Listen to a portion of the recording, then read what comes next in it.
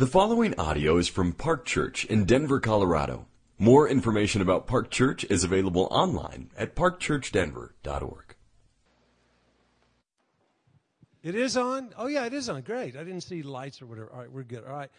Well, this is not pastoral hype or hyperbole. I am really honored to be here, and it's a real joy that in this season of life I get to hang out with remarkable women and men like yourselves, and I mean that for a lot of reasons. I am an exceedingly rich man for having had a spiritual father for 21 years named Jack Miller, and Jack lived out before me with me and a lot of other gospel brigands the importance of having someone that would be in front of you and would encourage you and would demonstrate their own gospel astonishment and movement towards gospel sanity and a deeper, more joyful repentance. And so in the Lord's goodness, when I transitioned out of being a senior pastor, first of all, I kissed the face of God because I live with 70% less stress now. But it segued into becoming a member of one of our daughter church staff. So the guy that used to work for us in downtown Franklin as our singles pastor, Carter Crenshaw, I now work for him. So there's something, I think, good about getting lower as you get older. And so it's a real joy to be teacher in residence on the staff that basically has designed a position that would say, we want you, as long as you're sucking oxygen, to encourage younger leaders. So I thank God for that privilege, and it's an honor to be here with you, and I hope that the Lord does encourage us. I want to start by saying this, that Bob and I did not have 3 beers last night or 2 coffees this morning to talk about what we were going to talk about. But we might as well have slept in the same bed because it's pretty remarkable about what the Lord put on his heart and where we're going to go now. In many ways, this hour will be about kind of the show and tell, my demonstrating through my story, more importantly through the scripture, the journey I've been on to be about the things Bob just shared with us. You know, what does it mean to become a individuated and differentiated leader? Individuated leader would be someone that you have a sense of self. You know who you are. You know your dignity and your depravity, your beauty and your brokenness. To differentiate means that you can do that in the context of other relationships, other leaders, the people you're walking with, your marriage, your parenting, etc. And that's been a long journey for me. It's been a long gospel journey. I could explain parts of it and be helpful to others before, as a 50-year-old man, I began to move more fully into that way of life myself. So here's what we're going to do. I'm going to invite you to turn in the Bible, first of all, to a passage in the Gospel of Luke. Then I've got a little, you can go ahead and put that thing up on the screen if you would, brother. We're going to talk about some important aspects of learning that many pastors like yourselves, through a Lilly-funded study, came away saying, I so wish I had understood this. I so wish there had been a seminary somewhere in the universe that could have required these things in the curriculum. We're going to talk about some categories as they connect to this passage. And then I'm going to hopefully be appropriately vulnerable with you about just kind of what this journey has meant for me to be someone that would learn more about becoming healthy. And that's the journey I'm in now. I hope that if we meet each other 10 years from now, I'll be able to say, here's where Jesus has been showing me more of my need, but even more of his resource. So let me take a moment to pray as we come to the Word of God. Father, Son, and Holy Spirit, glorious triune God, that has made us for wonder, yet we are so prone to wander. Thank you for your pursuing heart today. Thank you that your welcome, your hospitality extend in this place to us. Lord, who are we to speak for you, our God? Who are we to lead the lambs of Jesus? Who are we to tell your story and to proclaim your glory and your grace? Who is sufficient for these things indeed? To which, Lord, you respond, I have made you for myself. I have bought you for myself. I have forgiven you as forgiven as you'll ever be. I have robed you in the righteousness of my Son. I sing over you. I delight in you. I will quiet you with my love. Father, give us that reality today help informed minds become inflamed hearts as we marinate in this scripture. Lord, help us to become a culture of healthier leaders. Help us as lead pastors, senior pastors, or whoever is highest on the org chart to be the ones most living this life of knowing that grace runs downhill. Teach us, Lord, as Jack Miller taught me, those two glorious double cheer ups. Cheer up, we're so much more broken and in need of the grace of God than we realize we are. But hallelujah, cheer up. We're so much more welcome, known, loved, intact, wanted, desired, sealed than we can hope or imagine. Both are true because the gospel's true. Father, thank you for this time. Help your servants, your sons and daughters, come alive to your word. Protect these, Lord, in the hearing of my words, both in this room and those that might listen later to a recording, Lord. Protect them from any of my foolishness or my obvious inability to do justice to the full implications of this text. And also, Lord, protect from the things I'll say that really aren't consistent with the whole counsel of God. It's my joy to know that you are faithful to that end, Father. In Jesus' name, amen. All right, Luke chapter 5, we're going to pick up at verse 17, and we're going to look at a very familiar story, and we're going to apply it to leadership culture. So let's just, on the front end, as I even read this text, let's think about this as a passage as it would apply to leaders, to all leaders, whether we are paid staff, whether we are in some position of responsibility leading the people of God. And just so many unique things about this story that I think are inviting to us and really will give us some practical hands-on connections with that marvelous word we heard from Bob this morning. The word of God for the people of God. Thanks be to God for his word. One day as Jesus was teaching, Pharisees and teachers of the law who had come from every village of Galilee and from Judea and Jerusalem were sitting there. And the power of the Lord was present for him to heal the sick. Some men carrying a paralytic on a mat and tried to take him into the house to lay him before Jesus. When they could not find a way to do this because of the crowd, they went up on the roof and lowered him on his mat through the tiles into the middle of the crowd, right in front of Jesus. When Jesus saw their faith, he said, "Friend, your sins are forgiven." The Pharisees and the teachers of the law began thinking to themselves, "Who is this fellow who speaks blasphemy? Who can forgive sins but God alone?" Jesus knew what they were thinking and asked, "Why are you thinking these things in your hearts? Which is easier to say, 'Your sins are forgiven,' or to say, 'Get up and walk'? But that you may know that the Son of Man has authority on earth to forgive sins," he said to the paralyzed man, "I tell you, get up, take your mat, and go home." Immediately he stood up in front of them, took what he had been lying on, and went home praising God. Everyone was amazed and gave praise to God. They were filled with awe and said, "We have seen remarkable things today."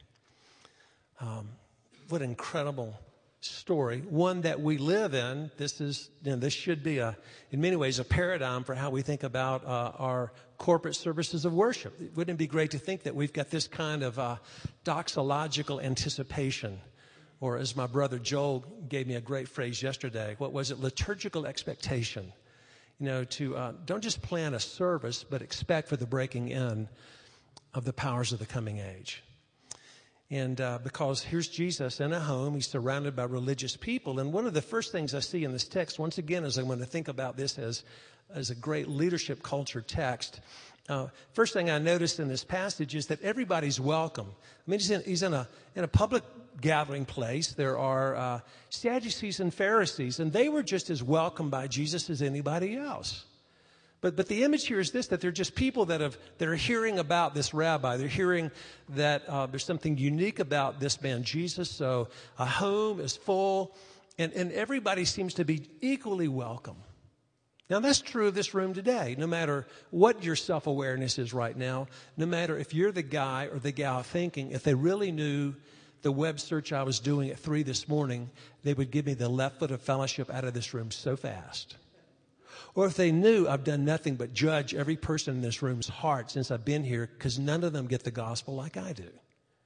You know, whoever you are, wherever you are, in that narcissism or that fear of man posture, we're all welcome, believers, non-believers alike. And I think that's just very important, especially when pastors get together, because we all know we maybe don't know, but we all should become aware of our pastor pose. Something happens when you pull into the parking lot at a pastor's gathering. You kind of, okay, what's it going to be like? You know, okay, I put on my Acts 29 pastor pose. I know what to say. I know now we're all beginning to get a nice part on the side of our head, comb it back, and get a good beard. It's just kind of and plaid is more popular now. You know, some of us comb it forward because we can't have the cool parts like you can have.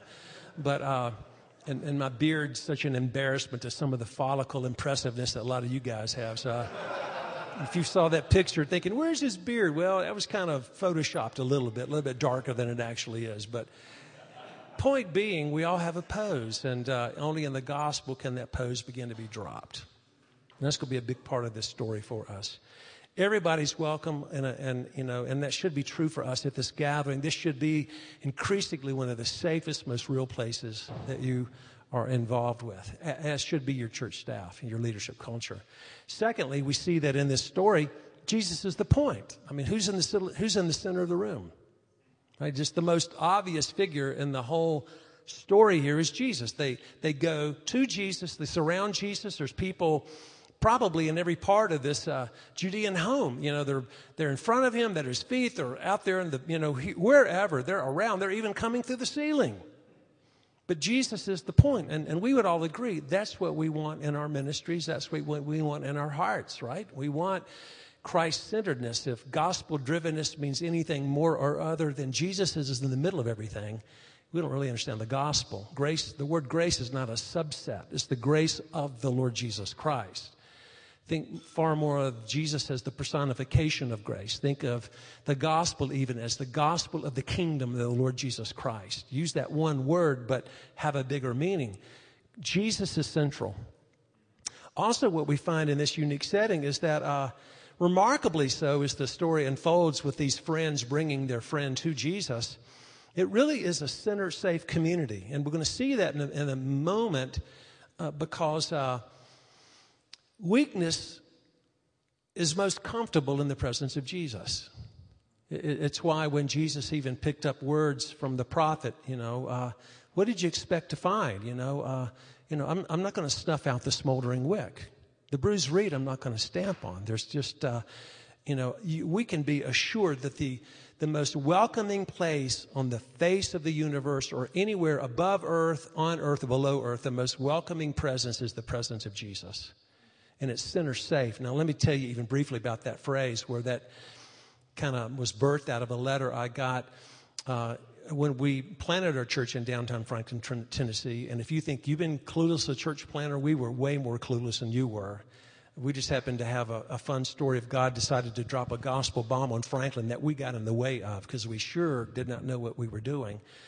But as we were preaching the grace of the gospel and creating a worship culture that will enable us to linger in the presence of God, all kind of people started coming in from all kinds of backgrounds. And one person in particular, a mother of one of our congregants that just had her first baby came, and I never met her, but she wrote me this letter. And here's the way this letter went. Scotty, I never met you because quite honestly, I don't trust pastors and I despise Christians and church sucks. That's the way the letter started. Okay. But she went on to say that my daughter had our first grandchild, so here was the deal. She said, Mom, if you're going to come be with us, and we want you to, our community is an important part of our life, so Sunday morning I want you to come and just kind of sit and hold our baby, so I can worship with my family. And also this woman described sitting on the back row in our church, and she said, I've never seen anything like this before. She says it was the first sinner-safe church I've ever been in. I thought, What does that mean? Are people smoking reefer on the back row? And the deacons don't hassle with them? It's just, women can nurse babies and with no shame? Is it people are, what does sinner safe mean? Well, she didn't leave me in doubt. She went on to say, in her own words, as a non-believer would, she said, I've never been in a church where y'all were talking more about people in the room than those outside the room. She said, and it became obvious as you and others were there over those 4 weeks that the people up front seemed to need what you were talking about as much as anybody else. And she said something else that intrigued me was, she said, I would watch coming in from downtown Franklin, people without shoes on, sitting next to people in incredibly expensive clothing. And I've never seen a gathering like that before, especially in a church. And that's why she used this phrase, it's sinner safe. It was safe to be honest about who you are. It was safe to be in that position where we could drop more of the pose. So, I wish I had kept that letter. I certainly have. It's written on my heart because it reminds me not just of what our churches should look like, but who we as leaders should be. What we should want for ourselves as those that think even in the categories of healthy leadership or gospel-centered leadership, etc. And here's where I begin to transition into that obvious centerpiece of this story that's so intriguing. So here's this gathering, and then you've got, I don't know, let's just assume there's 4 people, because if there's a pallet or a mat that's being carried, you can kind of get the image of 4 corners, right? But you got some friends bringing a paralyzed friend to Jesus. Now, let's just think about what it would mean for us for that to be a metaphor for our staff. What is the staff of Acts 29 Church 30 miles north of Denver to look like? But how do we define ourselves? Again, the language that Bob used, identity and virtue. What if our identity as a church staff was wherever we are? Okay, Franklin, Tennessee, where we are a group of leaders that have the image that the best thing we can do as leaders is to learn how to carry each other to Jesus. That's what marks us. Here's the rhythm. Here's the pace of grace in our leadership culture. Here's what the DNA of the gospel looks like among our eldership, our diaconate, our staff, whatever we're doing, however we're thinking about our leadership culture. New paradigms need something better. We're not a denomination in the Acts 29, but we are a fellowship, and we're thinking more deliberately about good, polity, etc.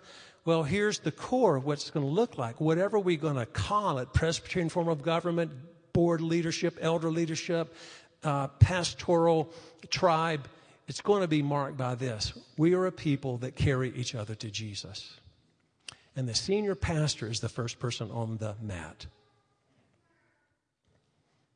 I mean, just imagine that. What would it be if in your church family, and maybe for those of you that are directors of regions or lead pastors, if lead pastor meant John 13, when Jesus disrobes himself and does the paradoxical thing of washing the feet of those he's called to be apostles and astonishes them with that humility and really says to them, I've loved you in the world. I'll now show you the full extent of my love. And it's not just a blessing to be here, but this is the way I want apostleship to be defined moving forward. The apostles of the Lamb of God, God the Son, the creator of the world, will be one known far more as foot washing than scepter grabbing. And yet look in this very important story about how there's 2 aspects of what Jesus does, and we're using the image or the clear category of leaders. Here's 2 things that coming to Jesus should always be meaning for leaders in leadership culture. We see in this intriguing story of a paralyzed man lowered through the roof, and Jesus sees the faith of those who bring him. He doesn't see the faith of the one that's on the mat. There's something about that vibrant community where rather than criticizing each other, we're pulling for each other. We're learning to build a culture of prayer and encouragement. In fact, we need to remember that the only command in the New Testament that's attached to the word or the category of do this exponentially is encouragement.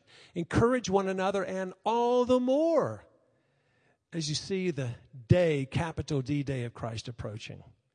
Here, 4 friends believing for their paralyzed friend, and Jesus taking on both the repentable parts of his story and the repairable parts of his story. Jesus does the unexpected always. He looks at this man, and rather than immediately saying, I'm going to take on that broken part of your story called paralysis, he says, no, your sins are forgiven.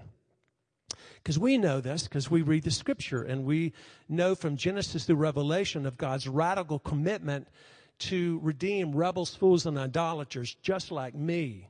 And so we know that forgiveness is central, this core reality of what I need more than to be able to start,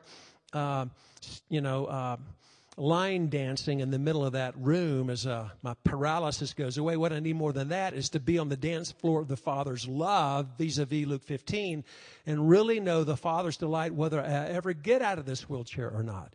The core need in our hearts always is for the grace that meets us as image bearers of God who've been living as rebels, fools, and idolaters. And Jesus forgives us. And Jesus meets us right there. So every one of us in this room is leaders, and let me say this is not going to go away when you're an older leader. At least hear me say this today.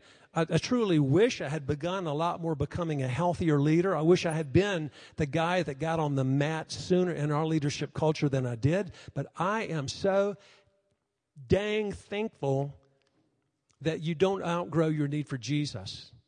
And if whether you're 50, 60, 70, or 80, like Abraham and Moses, you're never beyond the reach or the need of God's grace. And I've done my most important growth in the things Bob was talking about and we're talking about after my 50th birthday. Thank God most of you are, half that age or 60% of that age. So you have no excuses. You have a great invitation. So the repentable and the repairable parts of your story. Who knows the repentable parts of your story? Who knows where idols of the heart is very much a theme for you, and yet you're able to kind of, in a sophisticated way, to kind of disassociate. But who knows your journey towards collapsing upon Christ and fresh repentance? Are we creating an environment in our leadership culture among staff, among pastors, among lay leadership, where we are never shocked when we were repenting together. That's one of the most remarkable things I watched about Jack Miller. Jack became my, at Westminster Seminary, Philadelphia, he was given to me as my faculty advisor when I started seminary in January of 75, and I was bummed out because I never heard that name before. I knew other names at Westminster. Cornelius Van Til, what an awesome sounding name. Richard Gaffin, Ray Dillard. There were so many bubblegum card theologians that I was really wanting my little 3x5 to say, you got one of them, but I got to see John Miller. What is that?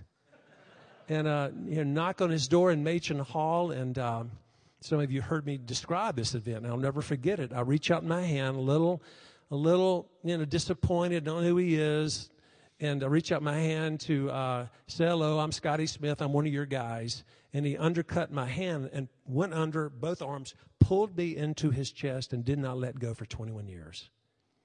He's 3 years into his own gospel renewal, a man who had been repenting as a church planter and seminary professor of what he described as a cold heart, self-righteousness that was insufferable. So I got him 3 years into his foaming at the mouth with grace. And what a joy to watch him. The older he got, the quicker and the more joyful in his repentances. Never knew a greater picture of humble boldness and bold humility. So I knew what it looked like before I was willing to go there, before I was willing to get on the mat. But you see, this is what's going on. We are to be those that carry each other. We're to be those as the leaders to say, heck no, me first. You guys take me to Jesus. And that would be remarkable leadership. We believe for each other. We each take our turn on the mat, but especially we leaders first. Well, let me tell you a little bit of my story about what that looked like and give you a few categories and hopefully to encourage you that now is the time to begin to live this way together. Now is the time to go deeper into a culture really defined by gospel astonishment and gospel sanity and a repenting and believing culture, and learning how to conflict redemptively, learning how the gospel uniquely, once again, as Bob framed it, can take us there. So, well, you know what? Let me do this first. Before I get into part of my story, let me call your attention, first of all, to this first slide. And then I've got a handout for you, some questions to take with you that hopefully will be the gospel is going to always mess with you before it mercies you. So I'm going to give you some questions to be messed with. But we'll talk about that in a minute. But first of all, in my life, as I'll come to a story in a moment, this is a remarkable book. First of all, how many of you have read the book Resilient Ministry? Is that known in Acts 29 culture? A few of you. Okay, let me tell you about what the book Resilient Ministry is. The Lilly Foundation funded 3 professors at Covenant Seminary in St. Louis to research 3 cohorts of seminary graduates between 5 and 10 years out of seminary.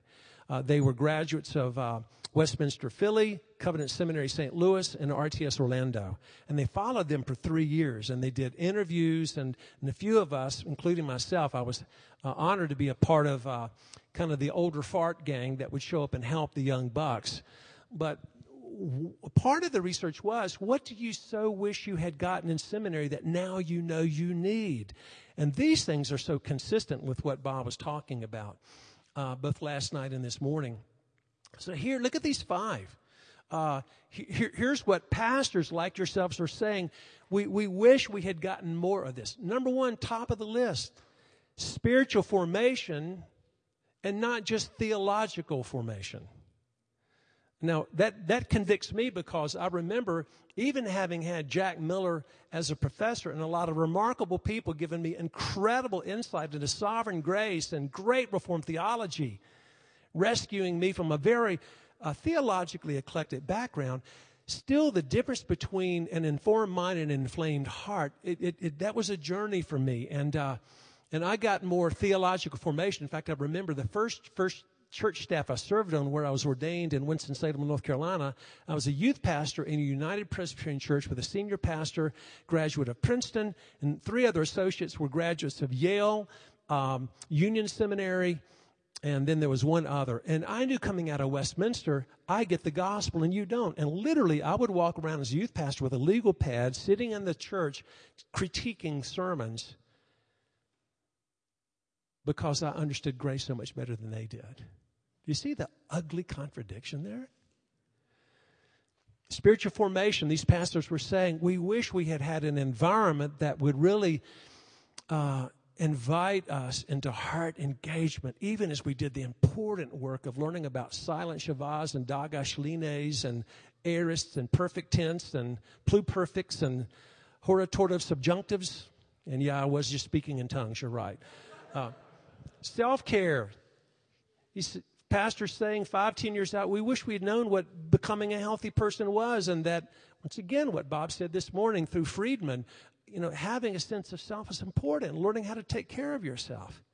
I'm walking now with 2 or 3 hugely crisis-oriented, broken churches in many different denominations, and all of them right now are suffering the blight of a senior pastor that was not able to handle success of that growing work and further became more narcissistic, pulling away, disengaging. But really, in every case, each one of these people, their narcissism is a thin veil for the fear and the shame that paralyzes their life. See, there's paralysis in your body, but there's also paralysis of heart. When my wife and I do our couples encouragement weekend, I usually start on Friday night by throwing this little question to Darlene. So, honey, and this wakes up everybody, especially the women helping their husbands listen with their own elbow. I'll say, so Darlene, what was it like to live with a husband with a frozen heart for the first 25 years of our marriage? It's kind of like, well, first of all, who would ask such a dangerous question? First of all, I would say someone that really believes, as Bob said earlier, we are the beloved of the Lord. And nothing defines us more than our hiddenness in Christ. That's not just our theology, our sweatshirt, our high five, our credo on our website. It defines us to the core of our being. We are in union with Christ. I didn't know how to take care of me. Certainly for me, spiritual formation at that season of my life in seminary and early afterwards was far more about being more right than you. Couldn't wait to graduate, understanding Reformed theology better, so I could fix all the how I could fix all the toxic charismaniacs and all the silly Arminians running around. And hopefully you hear in that language the ugliness of my heart. Emotional and cultural intelligence. All these pastors said, we wish someone had talked to us about emotional and cultural intelligence, which means, and that was a part of what Friedman does so well. By the way, Friedman, I don't know, Bob, if you read the prior book he read that's required reading at Covenant Seminary. Friedman wrote a book called Generation to Generation, and it's about family systems in synagogue and church. And he really shows how, every church is made up, every church's system is as complex as family systems as you have in that community. And so the whole study of emotional intelligence and emotional intelligence, the short version would be, are you aware of how other people experience you, not the way you think they experience you or should experience you? Are you aware of your presence? Friedman's phrase he used in Generation to Generation, summarizing what Bob said, is an awesome phrase. Friedman said, the healthiest leaders in the universe are those that bring a non-anxious presence into the system in times of success, reversal, or chaos. Cultural intelligence, not just exegeting the text of Scripture because you love to hear yourself preach, but you're other-centered enough to care about the community where you're planting a church or the people that are in your, region. Are you studying the hearts of those that live 10, 15-mile radius of where you're planting that church? Do you care about the community? Do you have any sense that that community is a target for the presence of the kingdom, not just the people that live there? Marriage and family. Again, a lot of the leaders I've walked with are like me. Sometimes it's out of the crisis of a wife that basically says, choose the church or me. I'm not going to prop up your idol structures anymore. And being far more grounded in not just a theology of family, but saying, you know what?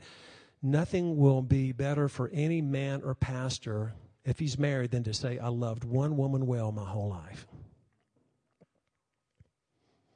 Leadership and management, once again, just things that should be far more core to seminary curriculum. But I will say this, kudos to Acts 29 as a movement that says we see these things and we want to do something about it. Now, great book, categories are important. Let me give you just a parallel in my heart and life, and then we'll have some Q&A here because I, too, want to be sensitive to our time. And I do have I will give you, I'll ask to be handed out soon, just a card with 2 sets of questions that might be a way of moving into kind of the show and tell and helping us discover where we really are versus where we think we are. So how did I train wreck in ministry? How did God lovingly bring me to self-awareness more like he brought Jonah to self-awareness? Don't you love the narrative of Jonah? I mean, God is pursuing his son, right? He's pursuing Jonah. And Jonah's the great example that in the gospel, we are characters in the story of God that we might be carriers of the story of God. In other words, the gospel is always coming to me that it might run through me. That's why Martin Luther said the gospel has legs, it's always running, but it never avoids your own heart. That was Luther's experience, right? He had to have a complete breakdown to understand there's only one righteousness, received righteousness. Well, in my case, because I happened to be in a church plant that in God's sovereignty grew from, a handful of couples to several thousand people, it made it far easier for me to keep up my pose. And basically, the image I'm most comfortable with talking about who I was relationally, who I was as a leader, is a scene from one of my favorite movies. And I think if some of you were in the larger gathering in Dallas that I spoke at this past November, I probably used this image, but it fits. And I never want to forget it because I never want to be this guy again. But one of my favorite movies is the movie The Wizard of Oz. And for a lot of different reasons, one being, however, that scene in the Emerald Palace when Dorothy and her very broken friends are gathering, still earnest about getting what they so desperately need. And they're in the palace, and all of a sudden, everything's green and there's thunder and all. But in the middle of the scene, I'm thinking about Dorothy's little dog, Toto, goes in behind the curtains where we see off camera, or at least in the camera right, that Oz is behind these two curtains pushing a lot of buttons. So it's a very ordinary guy behind curtains doing his thing, while there were a lot of very broken people on the outside appreciative of him. But here's what takes place. I don't think intentionally, but at least in common grace, what's going on. Dorothy looks for Toto, and she goes in behind the curtains, and in essence, it's like, oh, I'm so disappointed, Oz. You're not who we thought you were. It was more like, Oz, come on out with the rest of us. We're all messes. You know, you're a kind, balding man, and you don't need to push buttons. Just come out from behind the curtains and you know, we need courage. We need brains. We need stuff, and you need stuff, and let's just do this together. Well, I was a pastor for many years, basically Wizard of Oz, hiding behind the curtains. And my identity was basically this. I have nothing to give anybody relationally. There's nobody at home. There's nobody to know, but just give me a microphone and let me talk and leave me alone. And it's why in time, God prophesied through my wife to me. I don't know what you think about contemporary prophecy, but I tell you, my wife prophesied as a wife. She said 3 things over the course of 12 years that God used, over the course of 15 years that God used to bring me finally out of the curtains, getting onto the mat. Years into her own growth, when we moved from Winston-Salem to Nashville, Darlene got displaced from her culture, and in displacement you tend to become more vulnerable and able to hear and to groan and to think. And she started working on her repairable and repentable parts of her story before I did, part of which was owning the fact that she was raped as a 10-year-old little girl. Her mother knew about it and did nothing about it. Her mom was more afraid her dad would murder the rapist than taking Darlene's rape seriously. So Darlene had a serious narrative of sexual abuse that we kind of put under a Romans 8:28 Band-Aid for many years, until God lovingly said, you got a paralyzed heart. There's parts of your story that need to be honored. This doesn't define you, but it's a part of who you are, and explains how in your system freedom is for you. So she starts getting healthy, and then, again, shorthand version. I know we're running out of time here, and I do want to make time for Q&A. Darlene says to me early in our story, or early in our life in Nashville, Scotty, I don't think I really know who you are. Now, she's coming to self-awareness, so she's individuating and she's differentiating. And she basically said, I know God wants more for our marriage than what we have. We have great sex, but I don't feel really close to you. And she didn't exactly put it that way, by the way. That's the way a man would state it.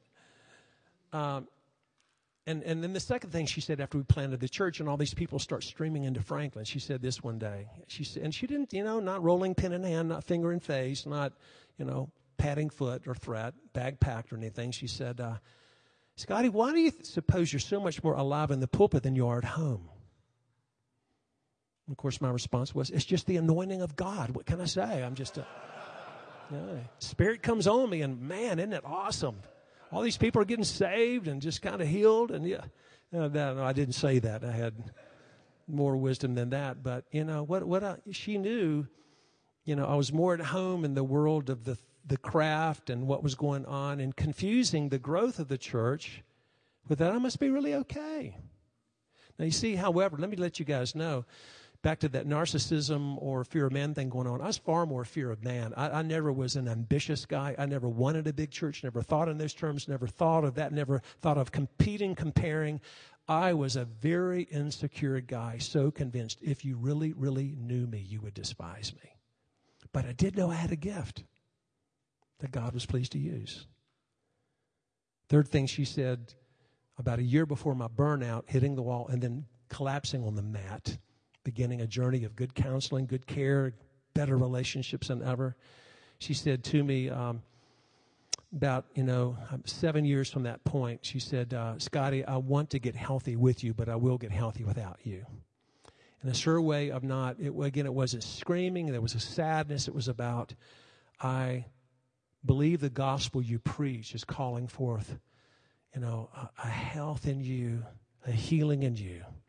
And thank God in time, through hitting a giant wall and being swallowed not by a big fish, but being swallowed by a burnout that had me in an emotional, mental, physical, spiritual place of I got nothing left in the tank. I did finally collapse on the mat.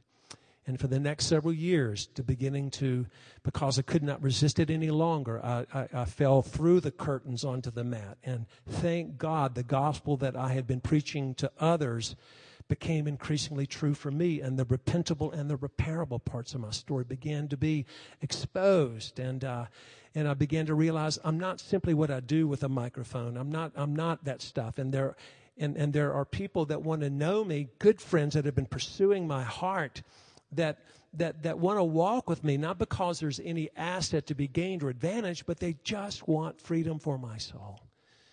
And I'm still in that process. And I'm thankfully in that process. And I'm thankful to, be vulnerable enough about that chapter and the ongoing season of becoming a healthier man with y'all, because don't wait till you're 50. What is your sense of self-awareness? Who knows you? And if you don't know, can we pass those cards out now? I don't know do we have enough for everybody? Hopefully there's one, okay? And would you just give me one? So this is, you're going to probably say, I'll never invite you to my church. You're a dangerous man. But let me tell you some of the things that, as the gospel began, as friends who had prayed for me, and some of you know this part of my story, when I first really broke, it was in the presence of two men that could take me to Jesus that my collapse happened. When I was with two of the five founding members of our church, Michael Card and Scott Rowley, in Scott's office, when I finally could no longer run, and when I finally began to hear the Father's pursuit and saw the hand of Jesus' willingness to expose my idol structures and not shame me, but heal me and free me, and to begin to reach in and to heal that part of my narrative that is a story of an 8-year-old kid sexually abused and an 11-year-old kid whose mom was ripped out of his life through a car wreck, whose father didn't mention his mom's name for the next 40 years. Deep wounds that needed healing. Mike Card and Scott Rowley, when they heard my story, wept on the back of my neck. Probably the only second most holy baptism I've ever experienced, next to the baptism of the Spirit. So, what does moving forward look like? Here's some thoughts, and then again we'll move into some Q&A. Encouraging gospel health in leaders. Here would be a beginning for some of us. Here would be a beginning. If you're married, here's some questions to ask your spouse. See, Darlene pursued me. I never asked her these questions. This is a part of the way we do life now. Thank God we've been married 44 years, and we're better friends than ever. And our bodies are wearing out, and we forget stuff. But you know what? We're going to weep more than ever when one of us commits the other to the earth. And that could not have been said for a lot of the years in our marriage. So here's a couple of bodies of questions. You can ask your spouse if you're married, and you'll see also your staff and other friends as well. But if you're married, here's some questions to ask your spouse. What is it like to live with me in this season of our marriage? Well, that might invite a disruptive moment. I'm not assuming. Let me say this. I'm not assuming, please, these questions are not assuming bad news. Please hear me say this. I'm not assuming I'm assuming we all desperately need Jesus more than we realize, but I'm not assuming we're all equally unhealthy. But you see, this is just such a gift for you to ask these kinds of questions. Ask your spouse, what are you praying God will do in my heart and life? Now, there's even a proactive orientation, because as spouses, we want to not just critique each other, but are we learning to bring each other to the Lord, right? But listen well, with pen in hand. Take notice. What seems to matter to me more than Jesus and our family? Boy, Darlene could quickly answer that one. In what ways am I unhealthy but don't see it or won't own it? Wow. I mean, who's got the gospel strength to go here? I think those of us that really do believe it's the Father's delight in us. It's His acceptance of us. It's His knowing. It's the fact that the Father is not just forgiven 4% of our sin, but the other 96% as well, is that we are completely declared righteous in the sight of God. Judgment Day has already happened. We can ask these questions. We can want to know. Where am I unhealthy and don't see it or won't own it? What would a freer, healthier, easier to trust me look like? Great conversations in marriage. Let's take it into the realm of our staff, whether you're a lead pastor, ministry director, or leader. What is it like to work with me in this season of our ministry? How do I frustrate or discourage you as a leader? What seems to matter to me more than Jesus? How do my attitude, relational style, and leadership betray the gospel I cherish? What are you praying God will do in my heart and life? Now, I want you to see in all of these as we conclude good news. Because you know what happens when leaders begin to live this way? Do you see how our text finished? Look at the end of this marvelous text. I love this. So, there are people in the room, and think of this being the whole church now, the whole church observing leaders in your church context or your ministry and region. They're watching friends being friends to Jesus, and there is exposure. I forgive your sins, and there's breaking into the Spirit. Rise up and walk. And look at verse 25, and we'll conclude with this. Immediately, he stood up in front of them, took what he had been lying on, and went home praising God. Now look at this. Let's long for this. Everyone was amazed and gave praise to God.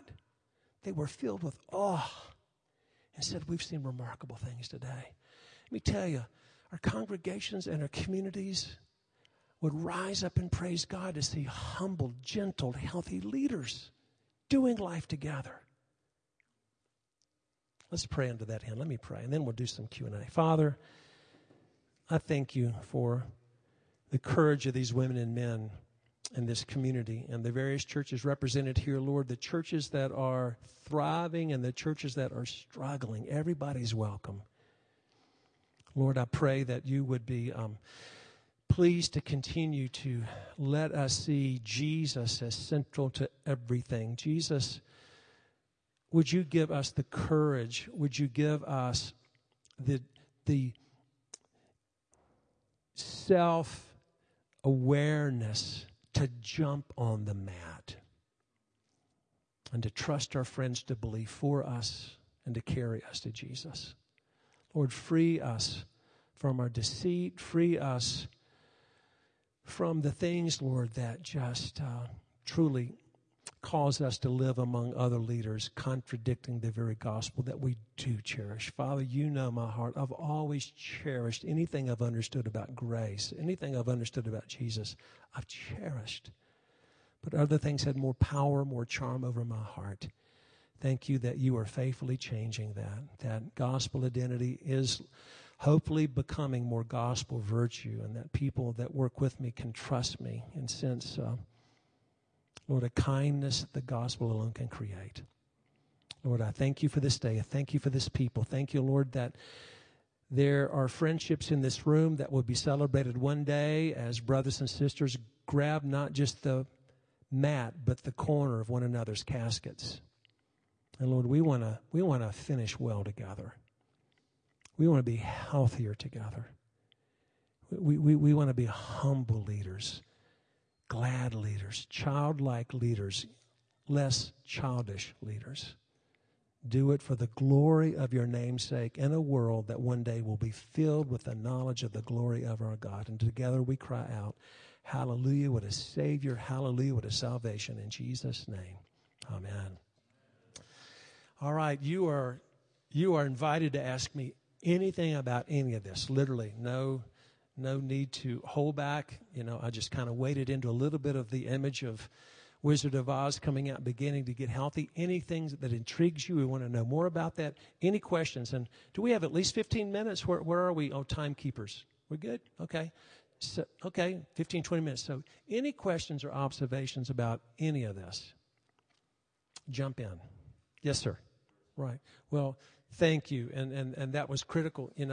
Part of my story is I had a an earthly father that works so hard to provide for our family but never emotionally engaged. And so I grew up in a culture of complete emotional disengagement.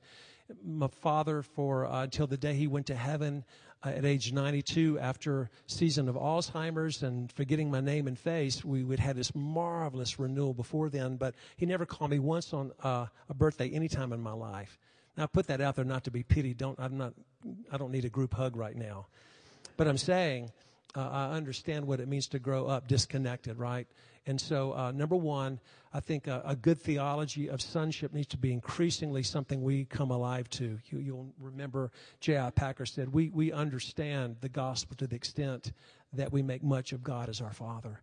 So there are aspects of spiritual formation that I think are going to be more familial. But I would also say this for Acts 29 as a movement.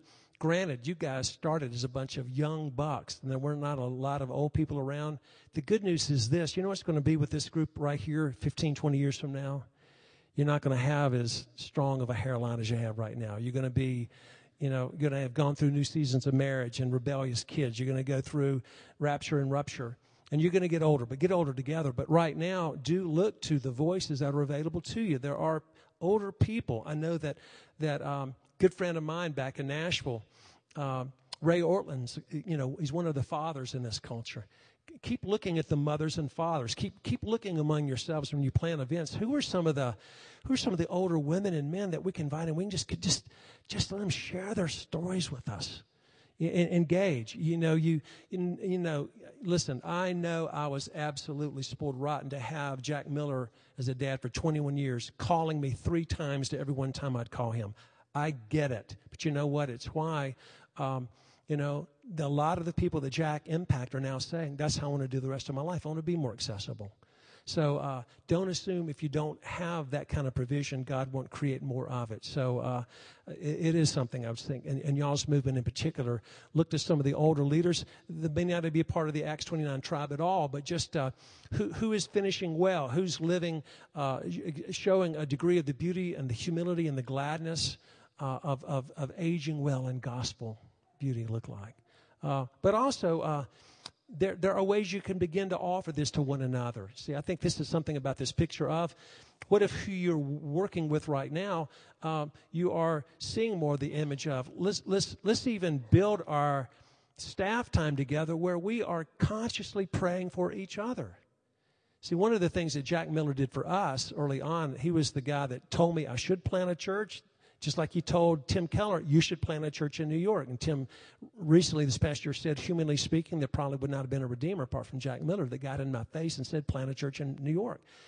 Jack did the same for me and Franklin, but here's what he did. He wasn't going to be codependent on the church. He said, Scotty, as you start this church, if you're going to have elders meeting, think of this. If you think of typically elders meeting in the PCA, you got a Monday night for 3 hours, and the law of diminishing returns sets in. The longer you meet, the more stupid you become, and the worse business you do. He said, think about this from the get-go, and we did this. He said, have 2 meetings, an hour and a half each, earlier in the evening. Have the first meeting of the month, where as elders and pastors, you show up together just to read the Bible, pray together, and confess your sins together. And then the second meeting in the month, it's your business meeting. But what? You come to it not as little triangular triumvirates trying to, win your position, but as sinners alive to the grace of Jesus, repenting together. So there's things we can do that don't require, the resident hero or the old gospel geezer. They're just saying, let's do the pace of grace together. What are some things we can do in the way? And that translated in time in our staff of saying, the way we'll do staff meeting is a whole staff. Hey, what about this? What if we actually think about spiritual formation for our staff? So in Christ Community Church in Times, we started doing Wednesday morning staff arranged where first hour would be praying through the Heidelberg Catechism together or reading and studying, worshiping together. So are we putting rubrics of gospel culture in the way we actually are together? We want to live, work, and play. We want to worship, work, live, and play together as a staff. We want a staff to a certain extent become a microcosm of what we'd love to see the Spirit do in the whole church. So we it's not that we're all best friends. It's not that we move in the same, neighborhood together. It's just that, are we building a culture? I love what Bob said about how Friedman was such an amazing rabbi, how his argument for presence is more important than skill. The Harvard Review, some of you that read the Harvard Review, I don't, I'm not that smart, but my friends that do have said in the last 5 years, it's amazing the number of articles that have come out in the Harvard Review saying the culture of an organization is so much more important than the org chart and the strategy and the philosophy. Now, you start thinking about what that means. It means, okay, wow, you mean the presence we offer each other, the culture, the environment, beginning with the highest leaders in the org chart, the presence that's there. Is there a non-anxious presence? In Harvard, that's thinking about success, are saying this will help your bottom line. Concentrate on the culture of the organization more so than simply, a new philosophy, shinier printouts, better team songs, sun visors, and handshakes. How you treat each other.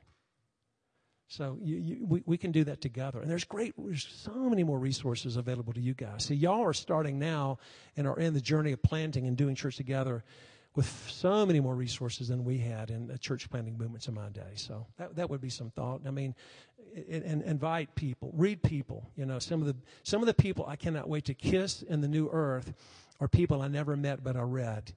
There's something about, getting to know some godly leaders through biographies. Who do you read that you say, not simply that's going to help me with my sermon, it's going to help me with my heart.